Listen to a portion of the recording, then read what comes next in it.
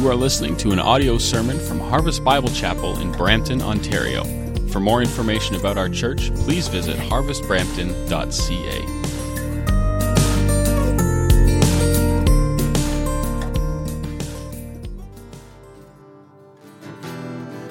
Let's bow our heads and pray together. Heavenly Father, we come by your Spirit in the name of your Son and to declare that your Son, Jesus Christ, is holy and that he is worthy. And we are struck in this moment of our own unholiness, our own unworthiness, Lord. But yet you invite us, Lord, and because of the cross of your Son and because of his shed blood on our behalf, you invite us into your holy presence and into all that you are worth, your worthiness, Lord. And you invite us to know you and to be loved by you and to love you, to be called your sons and your daughters. Yet we are so unworthy, but we delight to declare that you alone are worthy. So God, we pray right now that you would open your word to us, that you would speak to us so clearly and powerfully. We pray in Jesus' name. Amen. Amen. Please be seated.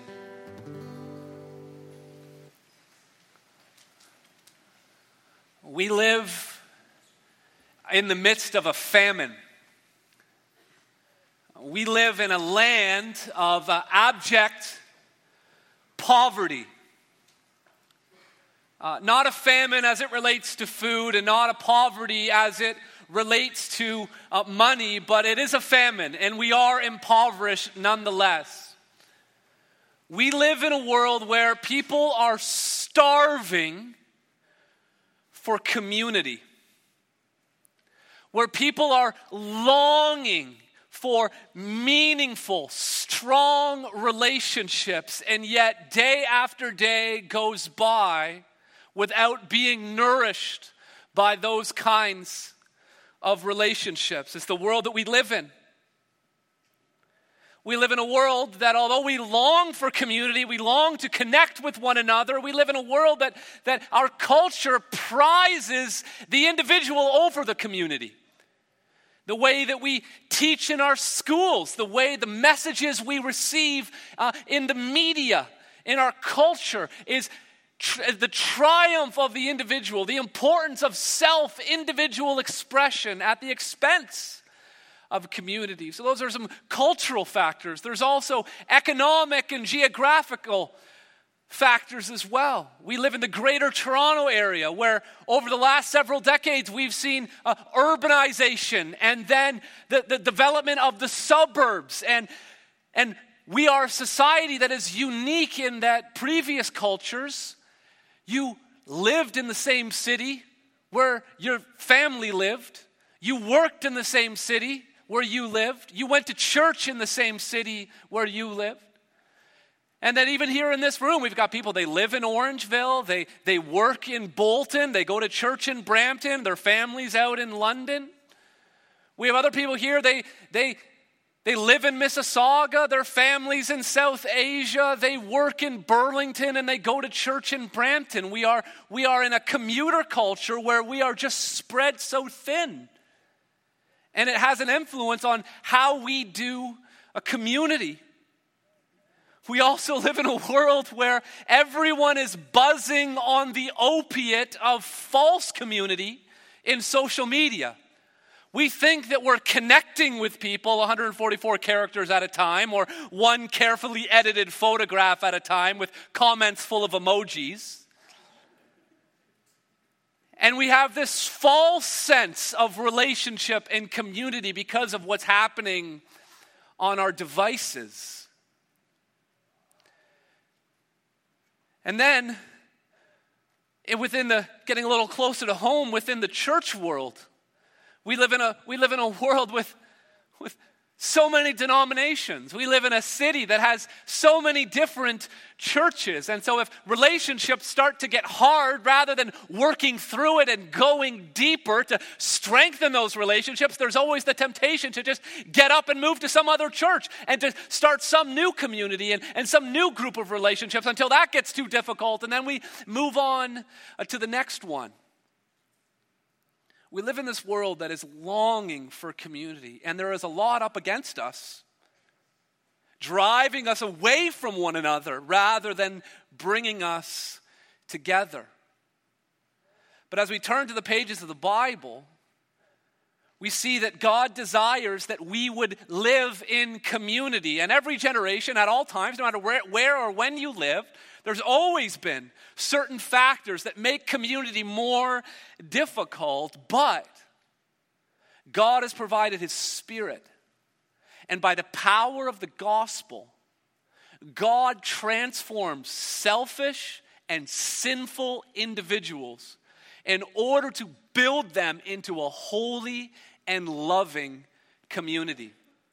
And so we've been in this series called Built to Last, and we've been thinking about this idea of what has God given us so that we can build something that will last here on earth and on into eternity as a church. And we started with the foundation in the first message. This will be a quick review for some of us. Our foundation is Jesus Christ. Peter's declaration at Caesarea Philippi. You are the Christ, the Son of the living God. And Jesus said, you are Peter. On this rock I will build my church. And Jesus said, the gates of hell will not prevail against it. This church will be built. And then we've been going through the book of Acts, searching all 28 chapters, trying to find out how was the church built. And we've noticed these 4 pillars that we hold dear. There were 4 things that the church was focused on. There was prayer, and there was preaching, and there was worship, and there was evangelism. And so these are the things that keep us connected to the foundation. If we're doing these things, preaching Christ, praying in the name of Christ, proclaiming Christ, and worshiping Christ, that keeps us focused on the foundation. And that is where the community is based. Our church is founded on Jesus Christ, structured by the pillars, but it's not just what we do, it's who we are and how we relate to one another as a community. And so we're going to be looking at the book of Acts. If you have a Bible with you, you can open it there. If you don't have a Bible, just put your hand up. The ushers are coming up and down the aisle right now. We're going to turn to a lot of passages of Scripture. Things are going to make a lot more sense if you have a Bible to follow along. If you don't own a Bible, this is our gift to you. We're going to see the power of God to take selfish individuals, sinful individuals, and to transform them into a loving and holy community. Here's the interesting thing. Acts gives us the clearest window into community in the whole Bible. We see how the church lived, but here's something that's just fascinating to me. The word love appears in every book in the New Testament except one. Every single book in the New Testament has the L-O-V-E. The word love is in there somewhere, whether it's the Greek eros or phileo or agape, whatever it may be. The word love appears in some form in every single book in the New Testament except Acts. Does that mean that there isn't any love in Acts? You see, love isn't just about a word that you say or a feeling that you feel. Love is about your acts. It's about what you do. And so we're going to see such a dynamic, loving community in the book of Acts. The word is never going to be used, but we're going to see the example time and time again. And this, just like we have some things in opposition that make community difficult for us, the early church had difficulty as well. So let's get into Acts chapter 2, find verse 9 with me. So Acts chapter 1, Jesus is with his disciples, and then he ascends into heaven, and then the Holy Spirit descends. And they are able to speak in these different languages, and the first sermon is given. But look at the diversity of the first group of Christians. They're listed in chapter 2, verse 9. Parthians, Medes, and Elamites. Those are people from Iran. Residents of Mesopotamia, that's Syria and Iraq. Judea, that's just the surrounding area of Jerusalem. Cappadocia, Pontus, Asia, into verse 10. Phrygia and Pamphylia, that's the the area around Turkey, Egypt, Libya, Cyrene, that's all Africa, Jews and proselytes, Cretans, and Arabians. So you've got people from Turkey, people from Africa, people from the Middle East, people from Europe. Rome was in there as well. And how is it that this incredibly diverse community, how is it that they were able to come together and to live together and to love one another? And I want us to go through the book of Acts today, and I want us to ask ourselves some serious questions. And the first question is this: are we a committed community?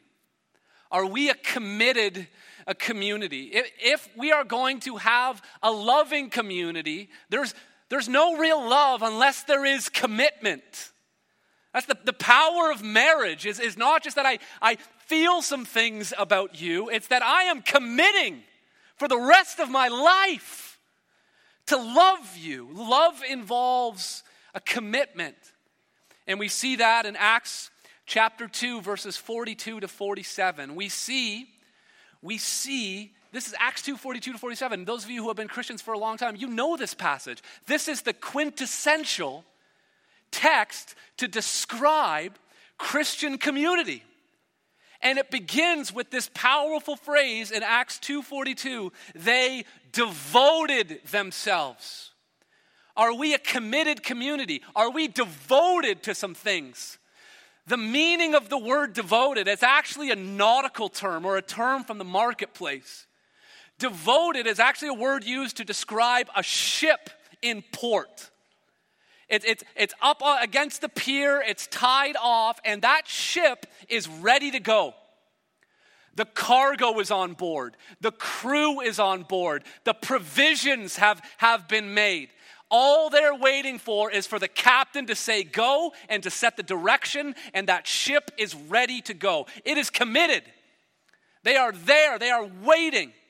And we as a church, we need to be ready to go. There are some core things that we need to, as Christians, to be ready to do at all times. And this isn't in your notes, but I just want to highlight out of this passage 5 quick things as a subpoint here under this first point, 5 things that we must be committed to, that the early church was devoted to. Acts 2:42, it says they devoted themselves to the apostles' teaching. First of all, their commitment was doctrinal. How did all these people from all these different backgrounds, how did they become united into this family of God? It was doctrine. It was what they believed about God. So excited about this course we're about to offer, doctrine and discipleship. And it's not just filling our heads with knowledge, it's how we live it out. And the early church was committed to learning, to studying, to applying the truth of the gospel to their lives. Are you committed to that? Are you committed to our doctrine as a church, to growing deeper in our understanding of God's word? There was a doctrinal commitment. Second of all, there was a relational commitment. There was a relational commitment. It says they devoted themselves to the apostles' teaching and the fellowship. You see, some of us think that relationships should just happen naturally. That you just sort of randomly spend time with people, and then all of a sudden you become really close. Now, the early church, it isn't that fellowship just happened naturally. They devoted themselves to fellowship. It was part of what they need. They needed to do it on purpose. It wasn't easy. It's not easy to learn doctrine. It's not easy to establish strong, deep relationships. They were devoted to it. It was a relational commitment. It was also Roman numeral 3. It was a worshipful commitment. Verse 42 at the end, it says, to the breaking of bread, that's referring to communion or the Lord's Supper, and the prayers. They were worshiping together. Verse 43, and awe came upon every soul. They were worshiping. Down verse 47, it says that they were praising God, that there is a commitment to worship together. Also, there was a financial commitment. Verse 43 continues, and awe came upon every soul, and many wonders and signs were being done through the apostles. Look at verse 44. And all who believed were together and had all things in common, and they were selling their possessions and belongings and distributing the proceeds to all as any had need. They were committed financially.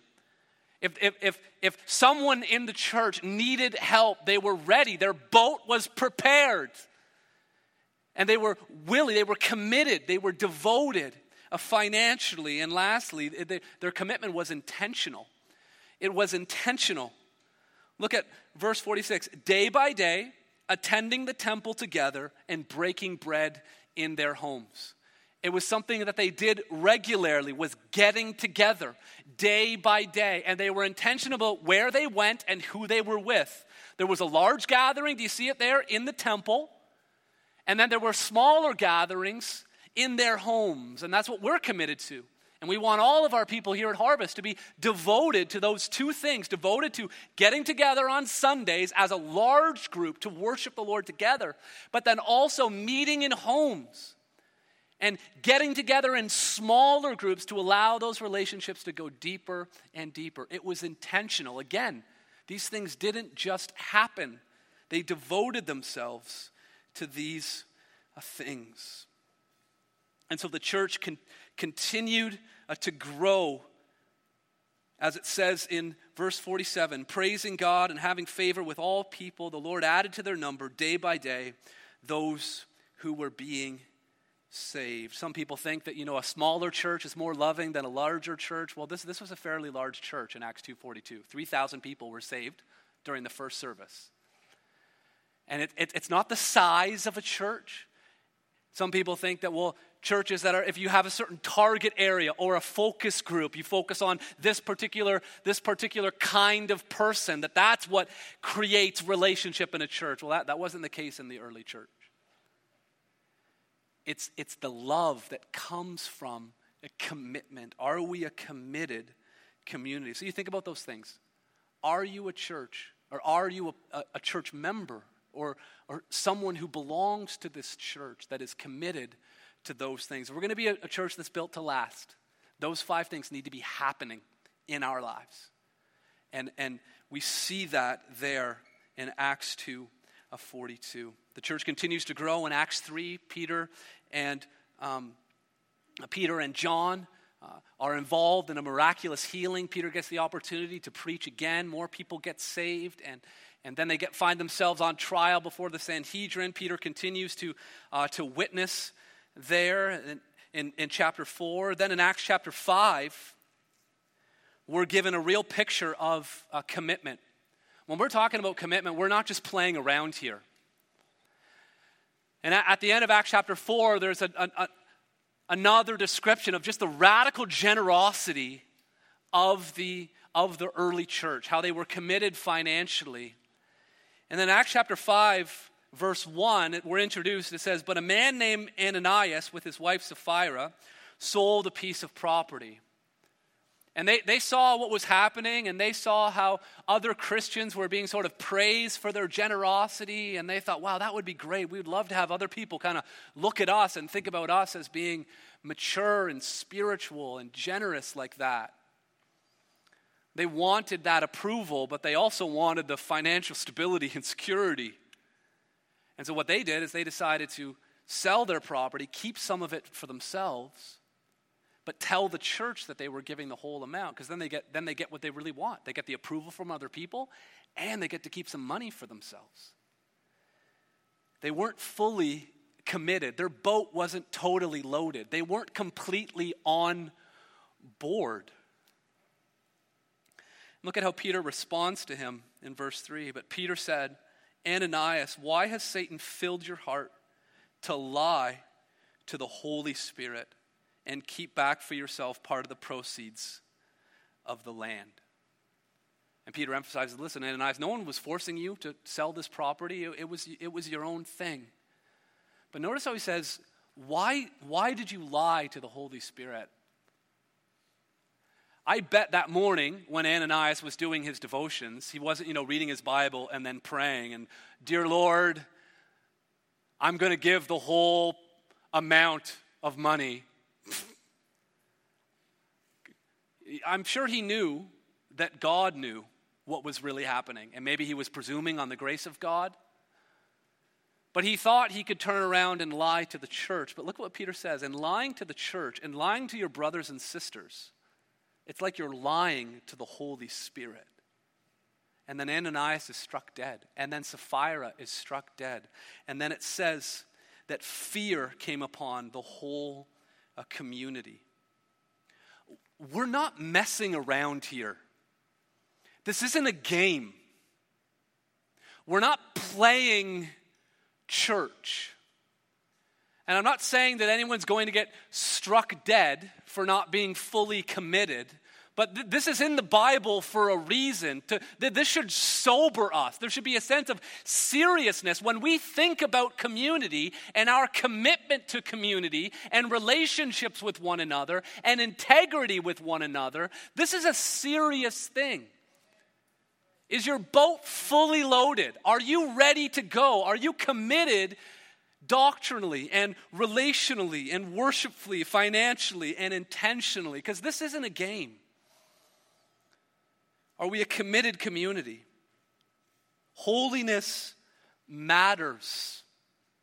And God wants to take us as selfish and sinful individuals and build us into a loving and holy community. The next question I want to ask, and these next questions will come a little faster now, is are we a serving community? Are we a serving community? Look with me at Acts chapter 6. This is a passage we've looked at a number of times in this series. Acts 6 verse 1 says, "Now in these days when the disciples were increasing in number, a complaint by the Hellenists arose against the Hebrews because their widows were being neglected in the daily distribution. And the 12 summoned the full number of the disciples and said, 'It is not right that we should give up the preaching of the word to serve tables. Therefore, brothers, pick out from among you 7 men of good repute, full of the Spirit and of wisdom, whom we will appoint to this duty. But we will devote ourselves to prayer and to the ministry of the word.'" Are we a serving community? They were struggling in their serving at the early church in Jerusalem. And although there was so much racial and cultural harmony in Acts chapter 2, tension is arising between the Hellenists and the Jewish people. And it is all around serving, this idea of making sure that the needs are met within the church. And notice how seriously the disciples take it. The apostles call the whole church together. They have a massive meeting. And they're looking for, this is a relatively simple job, to knock on doors and to give out food, to set tables when they have a gathering, to make sure everyone is looked after. It's a pretty simple job, but they're looking for people who are filled with the Spirit. Because if your church is going to be built to last, you don't want people who are building with wood, hay, and straw. You don't want people who are serving in their own strength and using human wisdom, whether it's something big or something small. You want them to be filled with the Spirit. That's why everyone who serves in our church fills out an application. We want to know, are you saved? Tell us your testimony. Why do you want to serve? Because we take serving very seriously, because the early church took serving very seriously. But here's the amazing thing. So they get these 7 guys, they check them out, they do the reference checks, then they pray for them. Again, they're doing a seemingly mundane task, but they prayed. And look at the result in verse 7. "And the word of God continued to increase, and the number of the disciples multiplied greatly in Jerusalem, and a great many of the priests became obedient to the faith." Think about what it would mean for a priest to become a Christian. Their whole family history and heritage and their present income and job was dependent upon the relevance of the sacrificial system.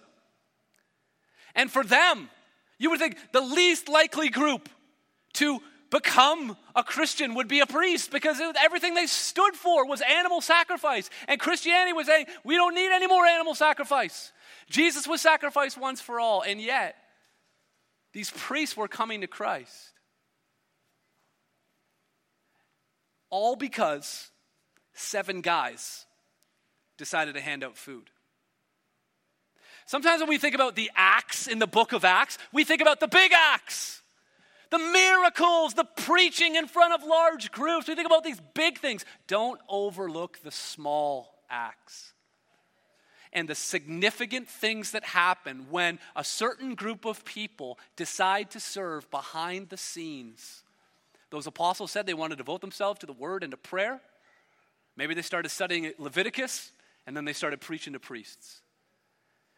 But they never would have been able to do that if they were still trying to run around doing everything. See, we're a family, and we need to be a community that is serving. And every family member has chores. And we all need to make sure that we are pulling our weight, that we are doing what God has called us to do. Are we a serving community? So the gospel's growing. Priests get saved. Acts chapter 7, Stephen, who's one of those 7 people set apart for serving the food, he ends up going on trial, shares his testimony. He's the first Christian martyr, but even despite all of this opposition, the gospel continues to grow. Chapter 8 is that turning point where because of the persecution, they're not just in Jerusalem now, they're spreading out into Judea and Samaria. And then in chapter 9, Saul, the one who was actively persecuting Christians, he gets saved on his way to Damascus, and he spends some time in Damascus, and then eventually he comes to Jerusalem. And take a look at chapter 9, verse 26, when the Apostle Paul arrives in Jerusalem. It says, when he had come to Jerusalem, he attempted to join the disciples, but they were all afraid of him. Just think about that phrase, he attempted to join the disciples. I just want us all to think right now. How many people over the 7-year history of our church have come through that door and have attempted to join the disciples? And then walked out and said, I just don't belong here.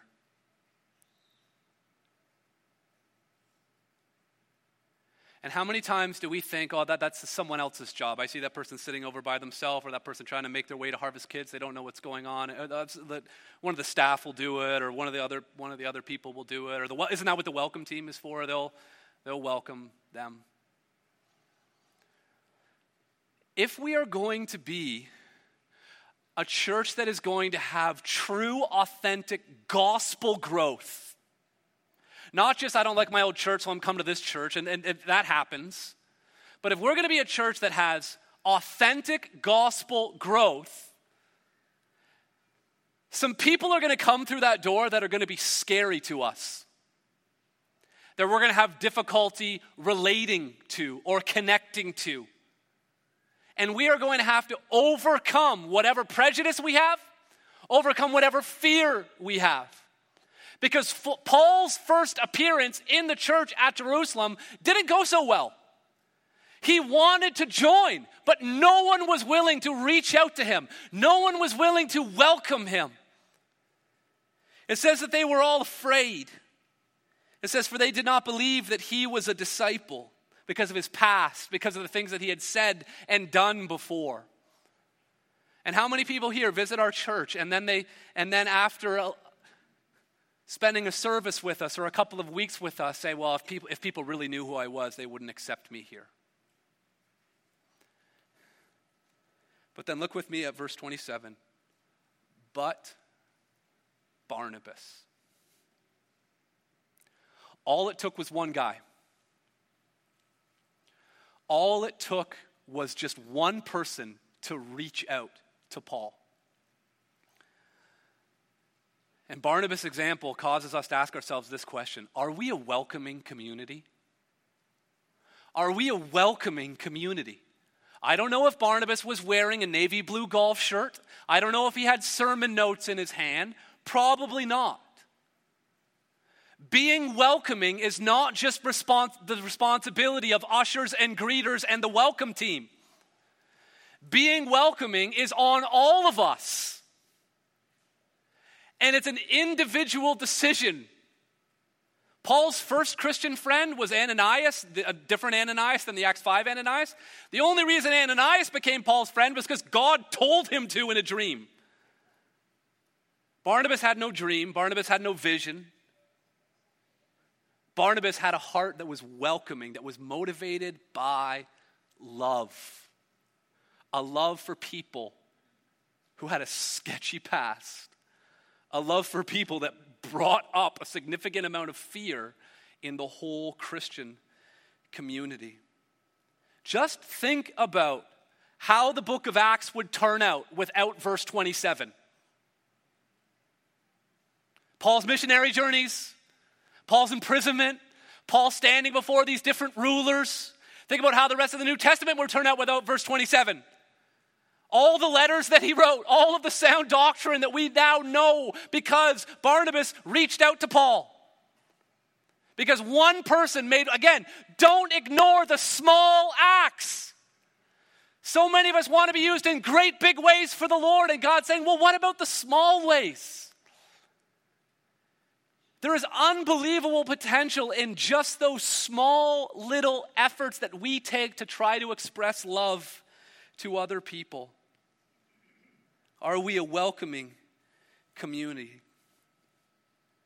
And so the Apostle Paul gets welcomed in. Barnabas represents him to the group. Look at verse 27. But Barnabas took him and brought him to the apostles and declared to them how on the road he had seen the Lord who spoke to him, and how at Damascus he had preached boldly in the name of Jesus. So he went in and out among them at Jerusalem, preaching boldly in the name of the Lord. He was welcomed in.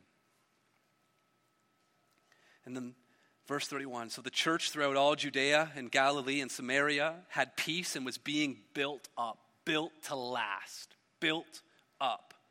And walking in the fear of the Lord and in the comfort of the Holy Spirit, notice this, it multiplied. It multiplied. It grew and grew and grew. Here's the fourth question I want to ask. Are we a growing community? The word multiply, the word growing, the word strengthen appear so many times in the book of Acts. Healthy things grow. Healthy children grow. Healthy churches grow. Are we a growing community? Part of growth is change. You can't have growth unless you allow for change. And so if we are going to be a growing church, we need to be a church that is open to change. The theme of everything that happens from chapter 9 here at the end into chapter 10 and 11 and 12 and 13 is change. In chapter 10, Cornelius is going to get saved. That's a big change. Now Gentiles are being welcomed in. And in chapter 13, we have missionaries being sent out. That's a change. We're not just going to let persecution send us out. We're actually going to intentionally send people out now. It's a change. If we are going to be a church that is seeking to grow, we need to be a church that is always seeking to change. There are some things for sure that can never change. Jesus has the foundation, our 4 pillars, all of those, that'll never change. Our mission statement, that'll never change. Some things always have to stay the same, but some things we have to hold with an open hand. That church in Jerusalem had to be willing to change because it was multiplying. It was growing. They used to have the apostles serve all the food. That had to change. They can't do that anymore. Now they got these 7 guys doing it. They used to be afraid of people like Paul. Now they're not afraid of him anymore. They've welcomed him in. We must be open to change because we must be a growing community. Then look with me at Acts chapter 11, we're going to zero in on this church at Antioch and how it was a growing church. Acts chapter 11, verse 21 says, talking about the church at Antioch, it says, the hand of the Lord was with them, and a great number who believed turned to the Lord. So this church in Antioch is growing. The report of this came to the ears of the church in Jerusalem, and they sent Barnabas to Antioch. And when he came, he saw the grace of God. He was glad, and he exhorted them all to remain faithful. Don't change. Remain faithful to the Lord with steadfast purpose. He's saying your faithfulness can't change. You got to be committed. You got to be devoted. Verse 24, for he was a good man, full of the Holy Spirit and of faith. And even while Barnabas is there, it says, and a great many people were added to the Lord. So verse 21, a great number. Now in verse 24, a great many people. Verse 26, so Barnabas went to Tarsus to look for Saul. And when he had found him, he brought him to Antioch. For a whole year, they met with the church and taught a great many people. Things changed. The church was growing. Paul was in Tarsus. He needed to change location. The people at Antioch were accustomed to listening to some of the other preachers. But now, here comes Paul. He's their new pastor. And he's going to be preaching and teaching them for a year. And then Paul was going to move on. They had to be open to change because they were constantly growing. Verse 26, for a whole year they met with the church and taught a great many people. It was growing.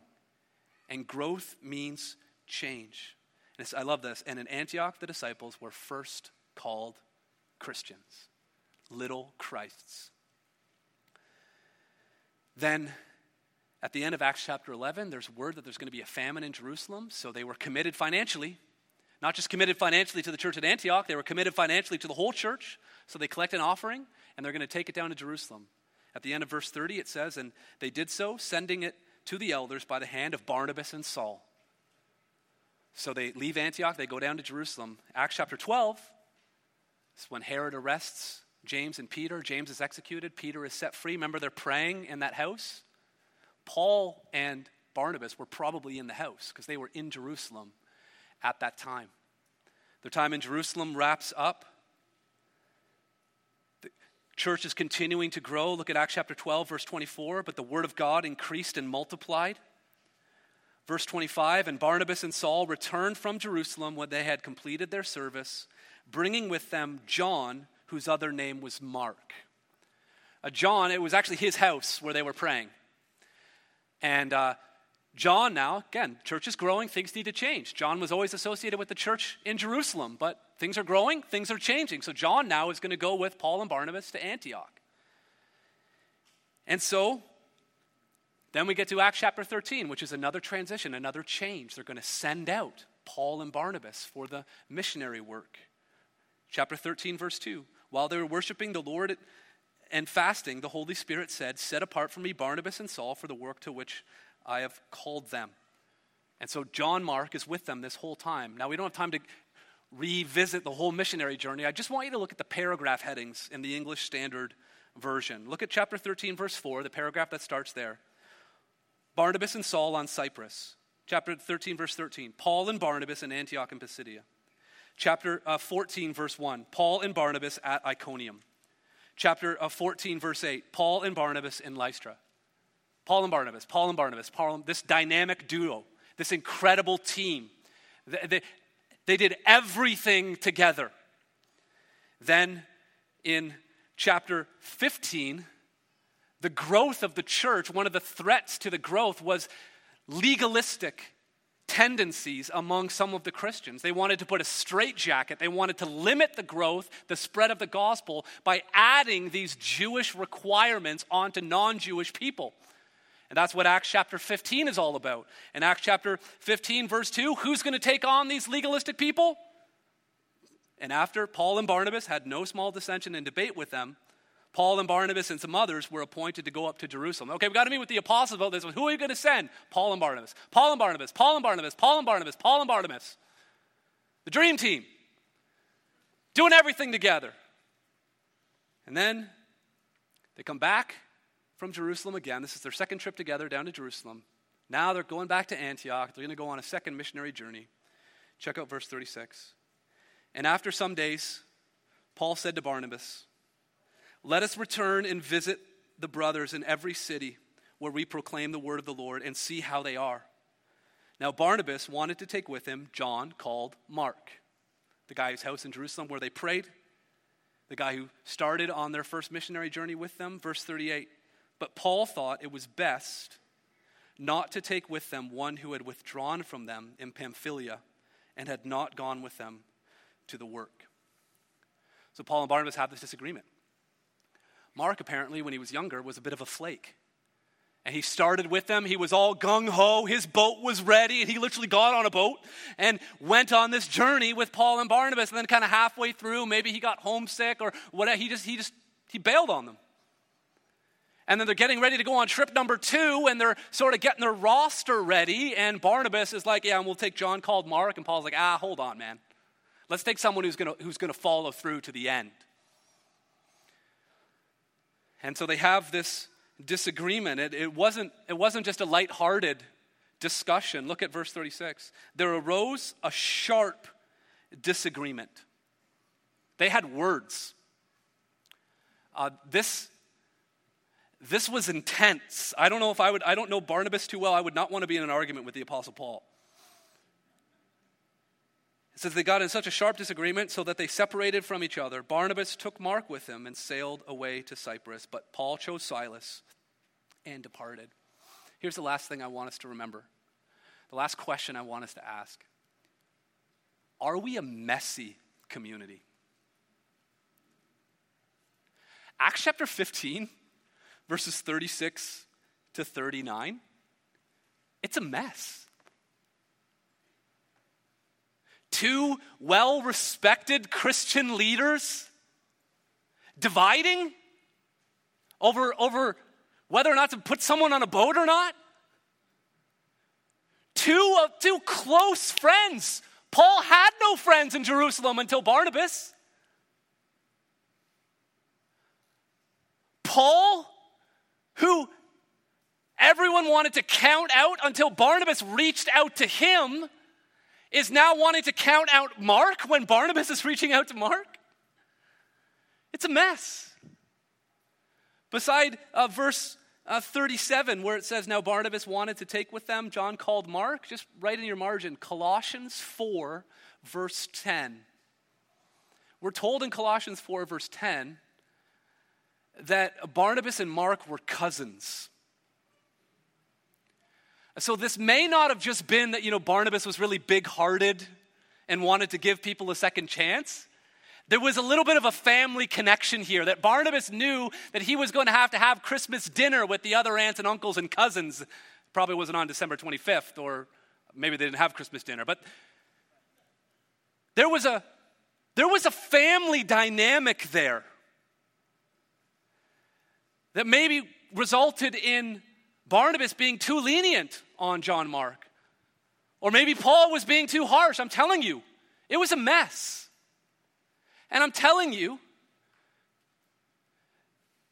that if we are going to be a strong, loving community, we must be a messy community. Because healthy things grow, growing things multiply, and when there's growth, there's often a mess. Some of us, we're familiar with the term, growing pains. Sometimes there's pain in the midst of the growth. Sometimes there is a mess.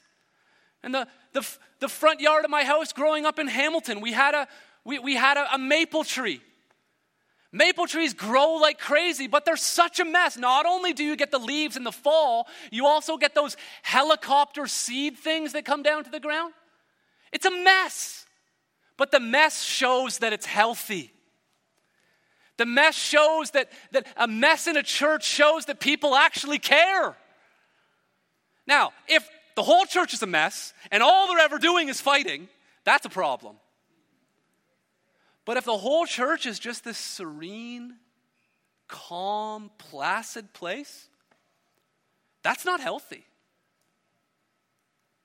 Healthy children make a mess. I got 4 of them. They just move from room to room to room. But it's healthy. And if we are going to be a healthy church, a loving church, we have to recognize that there will be some messes. And I don't know who was right or who was wrong. Was Barnabas right? Was Paul? We know they got it all sorted out because Paul spoke very favorably when he wrote 1 Corinthians in chapter 9, verse 6. He talked about Barnabas in a very favorable way. He didn't have a root of bitterness or hold a grudge against him. And even Paul loved Mark at the end of Paul's life. He was with him when he wrote Colossians and Philemon. When he wasn't with him in 2 Timothy, he's asking Mark to come see him.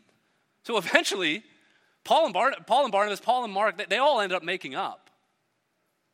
But there was a mess.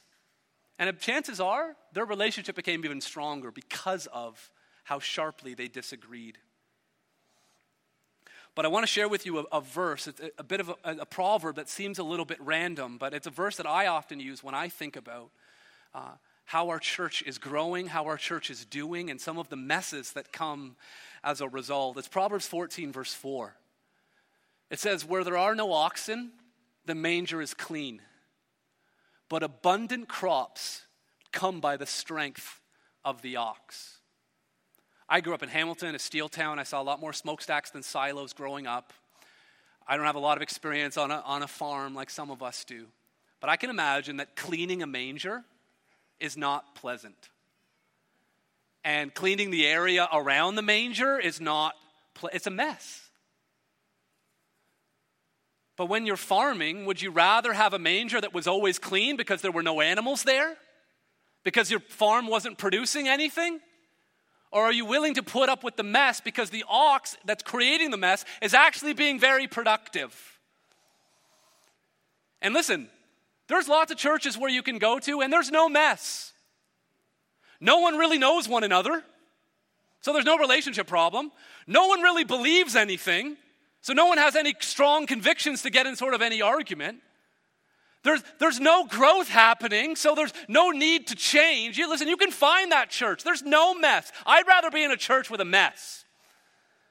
Not all the time, but every once in a while, I would rather be in a situation where things sometimes have to get messy because I know that means that things are healthy.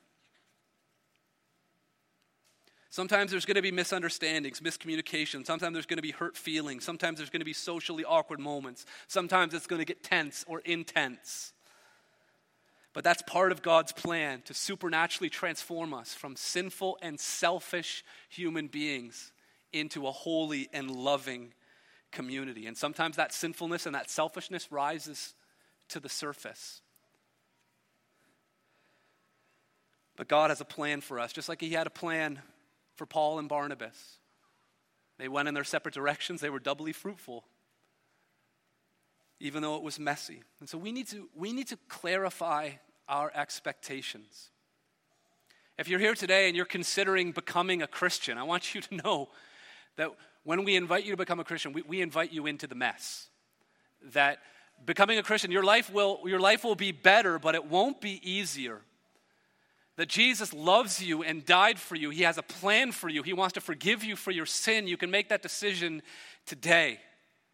And knowing that you are forgiven and knowing that he is in control gives you the strength to get through whatever struggle or difficulty inside the church or out of the church. So we need to come with clarified expectations. We think community should just happen. It doesn't just happen. It requires commitment. We've got to actively and intentionally pursue it. We think that the church exists to serve us. Rather, we exist to serve the church. We also expect to be comfortable and not be pushed out of our comfort zone. But we need to be welcoming. We need to be willing to change and invite other people in. And we need to be willing to get messy. Because that's part of growing. And Jesus promised, I will build my church. The gates of hell will not prevail against it. Selfishness will not prevail against it. Our own sinfulness will not prevail against it. Our own messes will not prevail against it. And he has promised to build his church and to build a church that is built to last. May it be so for us here at Harvest Bible Chapel. Let's pray together. Our Heavenly Father, God, we thank you for your word. We thank you that you have spoken to us so clearly, Lord. Thank you that we have examples in the book of Acts that are not just a list of rules or commandments, but real human beings who took real risks and real chances, who made real sacrifices, and who had real disagreements and real struggles. Thank you that can be encouraging to us. And God, I pray that you would do a supernatural work in our midst, Lord, that you would unite us as a church as never before, that as our church continues to grow and to flourish, Lord, that you would strengthen us and help us, that you would help us to love one another when we're so prone to love ourselves. And so, God, I pray that you would do such a great work in our midst, Lord, for your glory. We love you and thank you. In Jesus' name. Amen. This has been an audio sermon from Harvest Bible Chapel in Brampton, Ontario. For more information about our church or to contact us, please visit harvestbrampton.ca.